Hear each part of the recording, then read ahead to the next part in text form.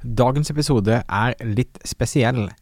Dette rett og slett første episode av en helt ny podcast som lanserte med Marte Klaumann i forrige uke, som heter Netthandelspodden.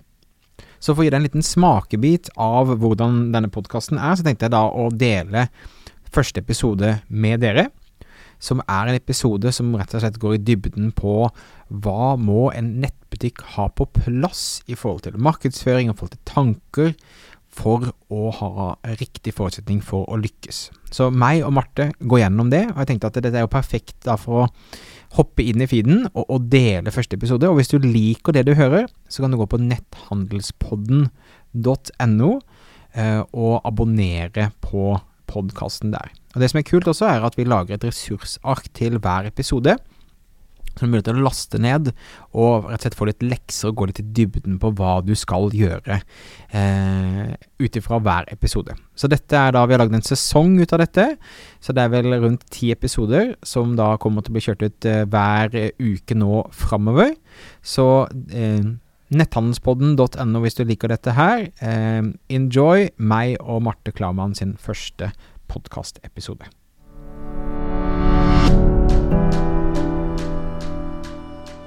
Velkommen til Netthandelspodden. I denne podcasten guider vi deg gjennom hvordan du kan drifte og skape vekst i din nettbutikk. Vi har lang erfaring innen netthandel og ønsker å dele alt vi har lært og nettverket vi har bygget opp til å gi deg enkle, konkrete råd som du kan ta i bruk i hverdagen din. Hver episode har et ressursark knyttet til seg som du kan laste ned på netthandelspodden.no.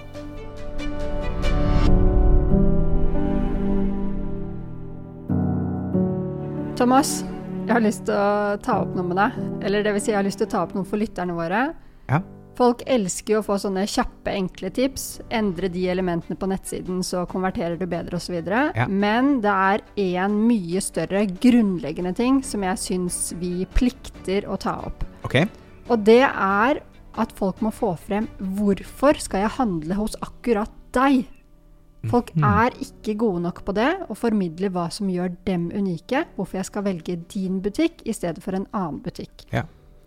Veldig bra tema. Jeg tror jo at der det mange, inkludert mange store som synder. Jeg tror det at det litt sånn kjedelig å måtte tenke gjennom og reflektere og liksom svare på de spørsmålene, men jeg tror det helt essensielt for å ta ut makspotensialet av butikken din. Jeg tror det kan komme et stykke med å bare ha gode produkter og sånne ting, men jeg tror at de spørsmålene som vi skal gå gjennom nå helt avgjørende for at du skal på en måte få maks ut av potensialet ditt. Du har helt rett i at det gjelder mange store. Jeg har testet dette spørsmålet i gruppe med folk som e-handlere i store virksomheter, og blitt overrasket over hvor mange av dem som blir blanke i blikket, eller litt sånn tomme i blikket, ja. Og ikke har et svar klart på stående fot. Ja. Men jeg vil si at for de som mindre, så det kanskje vel så viktig. For store aktører ofte massiv markedsføring, og de har kanskje veldig gode kampanjer og så videre, men hvis du mer ukjent, og jeg kommer inn til nettsiden din, så må jeg veldig kjapt, og det et stikkord her, så må jeg skjønne hvem du og hva du tilbyr, og jeg må skjønne hvorfor i all verden jeg skal bruke tiden min hos deg, og hvorfor jeg skal stole på deg og velge deg. Ikke sant. Jeg tror også store selskaper som omsetter mye har jo en merkevare, for de har eksistert en stund også, så det tror jeg også et veldig godt poeng der. Men jeg tror at hvis vi, for å hjelpe på best mulig måte, tenker jeg da, la oss gå gjennom noen av de på en måte, grunnspørsmålene som man bør stille seg, og gjerne også kanskje prøve å komme frem med noen eksempler, så det liksom lettere for lytterne å sette seg inn i. Men første spørsmål man skal stille seg, eller man må svare på, rett og slett altså, hva unikt med deg, hva det som skiller deg ut, hva det din bedrift, dine produkter, eller din måte å gjøre business på, hva det som annerledes enn hos andre. Og det et vanskelig og stort spørsmål, sånn sett, men hvordan vil du anbefale at folk skal begynne helt å kjøre den tankeprosessen da? Et veldig godt sted å starte, det å vite hvem du retter deg mot. Det egentlig et helt nødvendig sted å starte. Fordi at du kan være så attraktiv du bare vil, altså at du blir elsket av bestemødre på 60, men hvis du selger moteklær til 14-åringer, så hjelper det ikke. Det litt sånn dårlig eksempel, kanskje. Ja, men I'll take it. Men du må vite hvem din idealkunde og du bør kjenne kunden din såpass godt at du vet hva som trigger akkurat den kunden. Og det de tingene som din idealkunde opptatt av, som skal formidles tydelig, og som du skal være god på, rett og slett.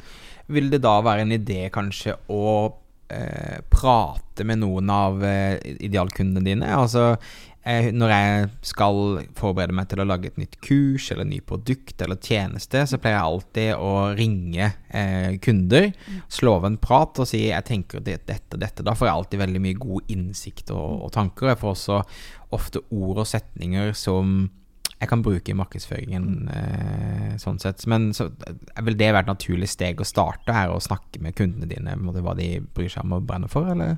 Ja, det helt genialt. Altså, for det jo så enkelt, og det så på en måte helt innlysende at det en god idé. Men likevel, så det at du sier det så bra, fordi at jeg tror det mange som ikke gjør det, og jeg vet ikke om man har en eller annen sånn der motstand mot eller at man bare gjør det for vanskelig, rett og slett. Men det å snakke med kundene og skjønne hva de virkelig bryr seg om, veldig, veldig godt sted å starte. Ja, for jeg merker i hvert fall for de kundene vi har som har fysisk butikk og nettbutikk, så de som oftest mye flinkere til å forklare hvorfor de unike, og mye tydeligere på en måte på hva som skiller de ut, og det tror jeg handler om at de faktisk snakker med mennesker i butikken da. Mens på nettbutikken så sitter du jo stort sett alene og stirrer inn i en skjerm. Det høres ikke veldig kjipt ut egentlig, men det jo selvfølgelig mye mer enn det. Men jeg tror det vil være en kjempefordel, og jeg tror ikke vær redd for å plukke opp telefonen og snakke med kunder. Det alltid en veldig hyggelig opplevelse når vi tar og ringer kundene våre out of the blue, og spesielt da når ikke du skal selge dem noe, men du lurer egentlig, du vil bare ha hjelp og innsikt, og folk liker å føle seg hjelpsom da. Og en ting å ta opp telefonen, men noe annet som veldig effektivt, det å bruke sosiale medier. Det kundene elsker, det å bli sett og bli hørt. Ja. Altså kundene som oss andre mennesker. Ja, merkelig nok. Og det vi vil å bli sett og hørt og anerkjent. Ja. Så enkle vi. Ja, ja. Men jeg kunne tenke meg at vi går igjennom sånn at folk kan få på en måte noen knagger å henge dette på, at vi kan gå gjennom ulike ting man kan differensiere seg på, som man kan være særlig god på. Ja, det høres ut som en veldig god start. Da, du kan begynne, hva slags ting det man kan skille seg ut på og differensiere seg på? Ja, en åpenbar det jo produkter. Hvis du har helt unike produkter, så da du egentlig veldig godt stilt, for de færreste har helt unike produkter. Men jeg har lyst til å komme med noen eksempler underveis her. Ja. Gjerne det. Jeg tenker med en gang på en av mine tidligere kursdeltagere, Emma, som driver en butikk på Sankthanshaugen, Studio Bazaar. Hun designer produktene sine selv og får dem produsert i India. Så det helt unike produkter, men bare presisere at det finnes på en måte grader av unikhet. Ja. Fordi at selv om det finnes ingen andre av de jakkene hun lager, eller den morgenkåpen hun lager i hele verden, så finnes det jo andre jakker og morgenkåper å få kjøpt andre steder. Ja. Men likevel, der har hun helt klart noe hun kan skille seg ut på, og som det verdt for henne å fremheve på nettsiden sin, hvor de produktene kommer fra, og at det liksom one of a kind. Godt poeng. Noen andre som helt unike, eller som enda mer unike, det for eksempel som Remarkable, den der sånn skrivepad. Ja. Jeg har veldig lyst på, by the way. Ja, jeg har det. Du har det? Oi, ok, wow. Ja, de har et helt unikt produkt, og de har jo brukt mye tid på en måte både produktutvikling og sjekke at de har en kategori som folk interessert i og så videre, og drar jo veldig nytte nå av å ha et produkt som skiller seg ut fra absolutt alle andre. En annen ting som kan differensiere deg på jo utvalg. Både Zalando og Amazon har jo masse varer. De har på en måte alt. Og det jo en måte å skille seg ut på det også. Det jo en grunn til at Amazon så populært for eksempel i staten og står for så høy prosent av all netthandel, jo fordi at du finner alt der. Og så da hvorfor lete andre steder når du vet at du kan finne det der til en bra pris? Du nevnte Zalando, og jeg har lyst til å si i den sammenhengen at for en ting at du har det som gjør deg unik, og som gjør at folk bør velge deg, men en annen ting det å faktisk kommunisere det. Og hvis du går inn på Zalando, så det første du ser, det jeg tror det står Europas største utvalg av mote og trender. Så det sånn kjempetydelig. Det står med klare ord, store bokstaver på forsiden deres. Sånn at det noe, og de gjentar det gang på gang, sånn at det noe som fester seg i hodet mitt som kunde, og det på en måte målet ditt med dette her. At en ting at du spesielt bra på noe, men du skal være så bra og så tydelig i å kommunisere det, at det fester seg i hodet til kunden, sånn at når kunden hører ditt navn, så kommer det automatisk. Ja, det tror jeg kjempepoeng. Og jeg tror jo også da, de kundene som da kun fokuserer på ett produkt jo også, det også handler egentlig om utvalg og de differensierer seg på den måten også. Det liksom jeg fant via, hold deg fast, Norge Rundt som jeg satt og så på med min mor her forleden dag, så fant vi en fyr som lager helt unike lærsko for hånd. Han har ingen nettbutikk, men han tar betalt via Vipps, og han lager bare ett par, og det bare den størrelsen som han har lyst til å lage, og han har da 10 000 folk på Instagram som følger han og venter på å få lov til å kjøpe den neste skoen. Men det en fantastisk måte å differensiere seg på, jo da, jeg har kun ett produkt, og det kommer cirka et nytt par sko i sånn hver andre måned eller noe sånt. Og dette ikke noe stor business, jeg tror han gikk på Nav egentlig, men han elsker å lage sko, ikke sant? Men det bare et godt eksempel på andre veien, at du kan faktisk differensiere det, også med bare ha ett produkt som på en måte skiller deg veldig ut da. Og du har ingen utvalg, men bare litt. Kundeservice jo også en god måte å differensiere seg på, synes jeg. Jeg eier 14 t-skjorter. Jeg eier 7 sorte og 7 grønne t-skjorter fra Ugmonk, som en nettbutikk i USA. Og grunnen til det at for mange år siden så bestilte jeg det, for jeg hørte en eller annen kar jeg syntes var kul som hadde den eller et eller annet sånt, testet ut en t-skjorte, og så etter et par uker så fikk jeg en rift i skuldra, og så sendte jeg en mail dit og sa at hei, den t-skjorten ble ødelagt, og han bare beklager, det var founderen som svarte, beklager, jeg sender en ny med en gang. Og etter det, kvaliteten bra, alt bra med det, så har jeg liksom bare vært hardcore fan. Så jeg tror service i hvert fall noe av det jeg føler det mest mangel på i netthandel i disse dager, og det tror jeg handler like mye om at man ikke ser kunden i øye på samme måte som når de kommer inn i butikken og misfornøyde. Så det noe du kan differensiere deg på, som liksom, det en ting jeg vil se på som på en måte skaper kundelojalitet og mersalg, så det bare å leve etter at kunden alltid har rett, selv om kunden ikke alltid har rett, og bare gi alltid det lille ekstra hele veien. Og det som så bra nå, at nå har du nevnt flere konkrete eksempler egentlig, det at kunden alltid har rett, alltid gjøre det som best for kunden, og det konkrete eksempelet med de t-skjortene. For kundeservice, det typisk en sånn ting som veldig mange hevder at de gode på. Så når jeg spør hvorfor skal jeg velge akkurat deg, så sier de at vi har så utrolig god og personlig service. Og så spørsmålet, ok, det bare en påstand frem til du faktisk har bevist det for meg. Ja. Og hvordan ser den gode og personlige servicen ut? Fordi at det å få varene lynraskt for eksempel, det mener jeg god service. Det at det ikke noen feil selvfølgelig, noe sted i prosessen og hele kundereisen, ja. Det god service, men det på en måte sånne selvfølgelige ting. Men det å gå et hakk videre, hvis du ønsker å være god på service, og det må du egentlig, hvis du skal lykkes over tid, så gå inn og se, ok, hvordan kan vi være enda bedre? Og også løfte det i organisasjonen eller i teamet ditt, sånn at man har den der veldige omtanken for kundene med seg i alt man gjør. Jeg tror det kjempeviktig. Tilbake til Ugmonk-eksempelet mitt. Altså, jeg har flere ganger, jeg følger nå founderen på Instagram, kommenterer på ting og sånn, og jeg har dialog frem og tilbake. På samme måte i byrået vårt, så alle kundene våre får mobilnummeret mitt, og de blir oppfordret til at hvis det et eller annet, så kan de alltid sms med eller ringe meg. Altså, tilgjengelighet tror jeg også handler om service. Da. Det vanskelig hvis du har 60 000 kunder selvfølgelig, at daglig leder tilgjengelig til å kunne svare på spørsmål.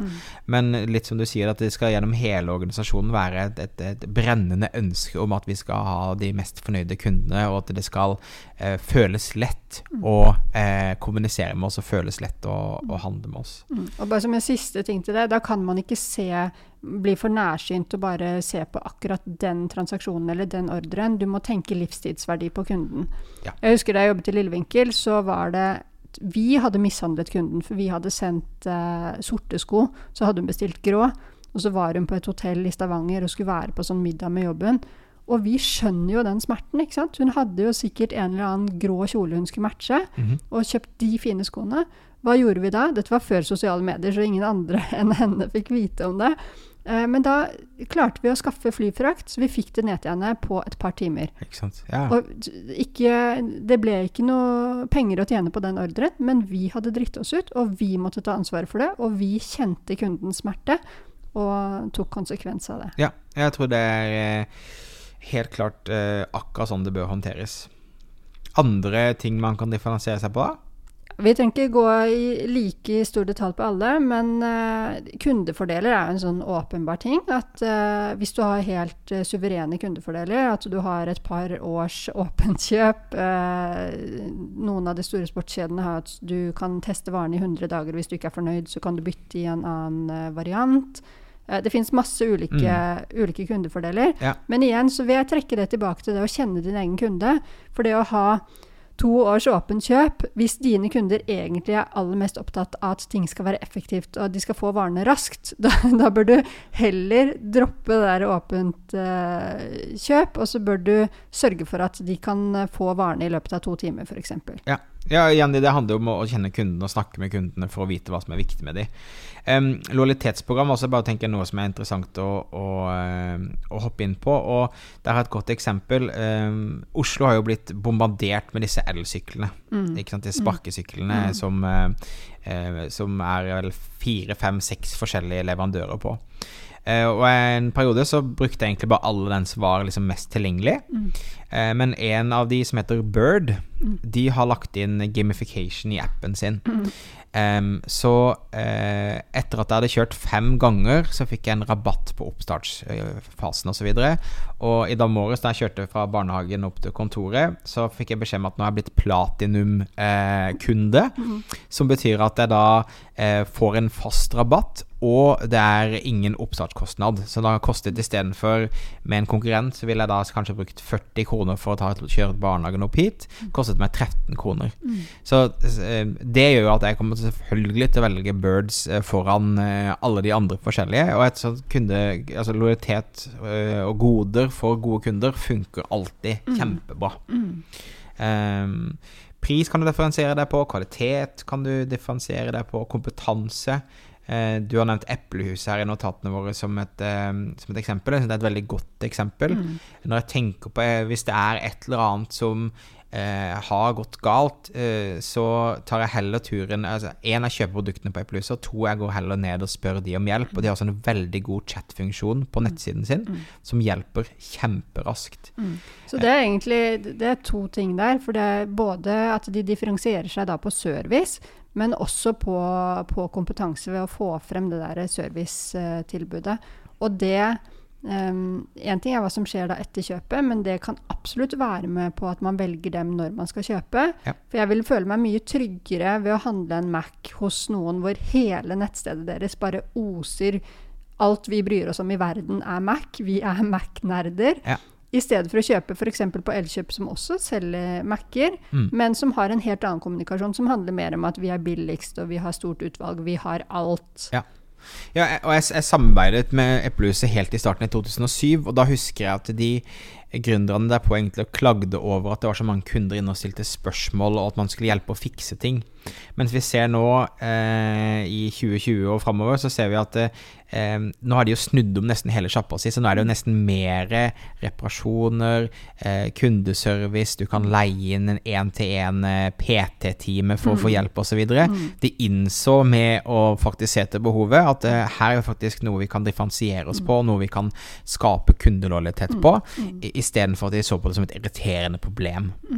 Jeg må si at jeg håper når vi snakker om ulike aktører, så håper jeg at folk blir såpass inspirert at de går inn og sjekker ut forskjellige som vi nevner, fordi at det sånn man hele tiden utvikler seg, ved å se på andre aktører hva de gjør bra, og så steal with pride. Steal with pride, ja, jeg helt enig. Støtter 100%.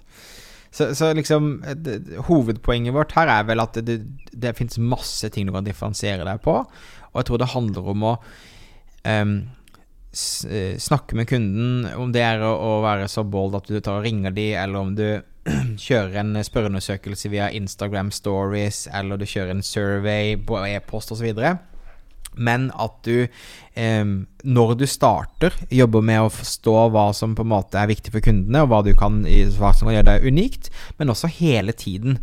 Jeg kjører en spørreundersøkelse hvert år ut til min nyhetsbrev, og en egen til mine kunder, for å hele tiden prøve å se om det har kommet forandringer, hva som viktig for kunden, og hvordan det vil bli kommunisert til, hvor ofte, hva det vil bli snakket om, og så videre.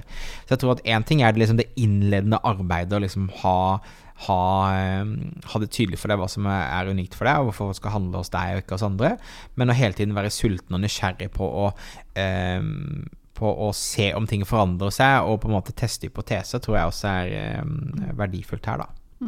Men jeg vil også trekke frem det å konsentrere seg om særlig én ting. Når jeg tenker på Thomas Moen, så tenker jeg Facebook Ads-eksperten. Og jeg kjenner jo deg, så jeg vet at du kan masse forskjellig. Og du har også undervist og hjulpet folk som rådgiver og så videre, med mange andre ting som relatert til nett- og markedsføring og så videre og så videre. Men du har vært veldig tydelig i din kommunikasjon, og også i ditt tjenestetilbud, på hva du suverent god på. Og det samme gjør jeg for min egen del. Altså, jeg holder jo foredrag om sosiale medier og om video og så videre. Men jeg ønsker at jeg skal være kjent for netthandel. Sånn at når noen sier, hvem det som ordentlig god på netthandel, så skal mitt navn poppe opp. Eller hvis noen sier, Marte Klaumann, hva det hun driver med? Ja. Så skal de si, jo, hun god på netthandel. Ikke sant? Jeg pleier å si det, takk forresten, og du kan si, jeg pleier å forklare det på denne måten at når røret ditt lekker på badet, så vil du ringe til en rørlegger og ikke en vaktmester. Ikke sant? Så det skal være tydelig hva du faktisk hjelper med nisje ned, og det også en god måte å differensiere seg på. Ikke sant? Altså, en ting å ringe en alt mulig mann eller kvinne hvis et eller annet gærlig, men en annen ting at noen som ekspert på å fikse det røret. Så det tror jeg også et veldig, veldig godt poeng. Og samtidig så det jo utfordrende å finne ut hva som unikt for deg da. Altså, det finnes så mange nettbutikker for klær for kvinner 35 pluss liksom. Altså det begrenser hvor unik du kan prøve å være. Samtidig så det et godt poeng med at det liksom velg deg ut et par ting, eller en ting som du bare skal være suveren på hele veien. Om det at det bærekraftige produkter, eller om det kundeservice, eller om det at du har et bra lojalitetsprogram, eller at dere har best kompetanse på strikking i Norge. Altså det spiller ikke noen rolle, men velg ut en eller to som liksom dette de tingene vi går på jobb for å være best på hver eneste dag. Og samtidig så har du selvfølgelig mange andre ting som du også skal ha på plass. Og de aller beste nettbutikkene i Norge kan jo nevne Get Inspired da, for eksempel, i og med at de vant årets nettbutikkpris nylig. De kjempegode på mange ting. Men det som de tydelige på, at de selger sportsklær, sporty klær til sporty jenter. Det på en måte, det det jeg husker når jeg skal forbinde noe med Get Inspired. Ja. Men så de jo selvfølgelig, de gode på kommunikasjon, de gode på inspirasjon, og så videre. De har en del sånne ting som de gode på. Så vi sier ikke at du ikke kan være god på mange ting, men du skal bare velge hva du presenterer som det som unikt, og hovedgrunnen til at folk skal velge deg. Absolutt, og så kommer jo da, altså, når du først har mestret å være god på det som er unikt, så blir det naturlig å på en måte bygge ut med flere ting som på en måte gjør at du skiller deg ut, eller at du leverer excellence i både produkt og i leveranse. Kan vi avslutte med en liten oppgave for på en måte å konkretisere dette her til de som hører på? Det er gøy. Ja. Jeg tenker at du skal formulere setningen som din idealkunde sier til sine venner når vedkommende anbefaler deg. Så det skal være kontakt Thomas Moen, for han er den klart beste på Facebook-annonsering for nettbutikker i Norge. For eksempel da. Nå vet jeg ikke om det er din setning, men for de som hører på, ta og formuler den setningen for deg selv. Velg ditt firmanavn fordi din unike fordel.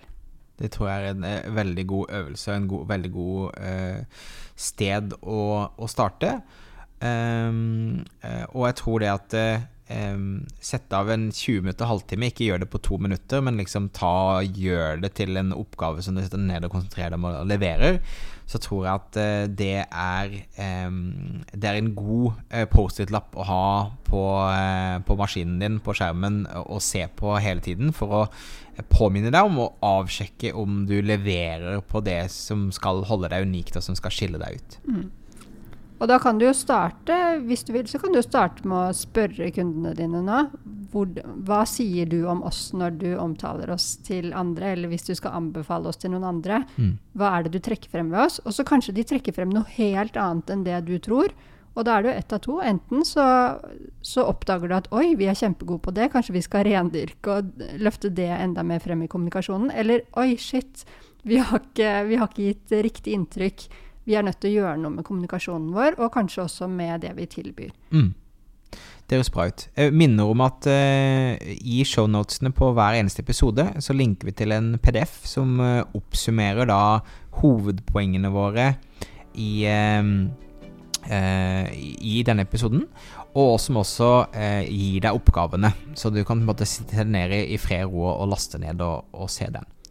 Så håper jeg at du har fått noe ut av dette. Jeg håper at du tar oppgaven på alvor, og håper at du bruker episoden som et verktøy for å finne ut av hva som faktisk gjør deg unik.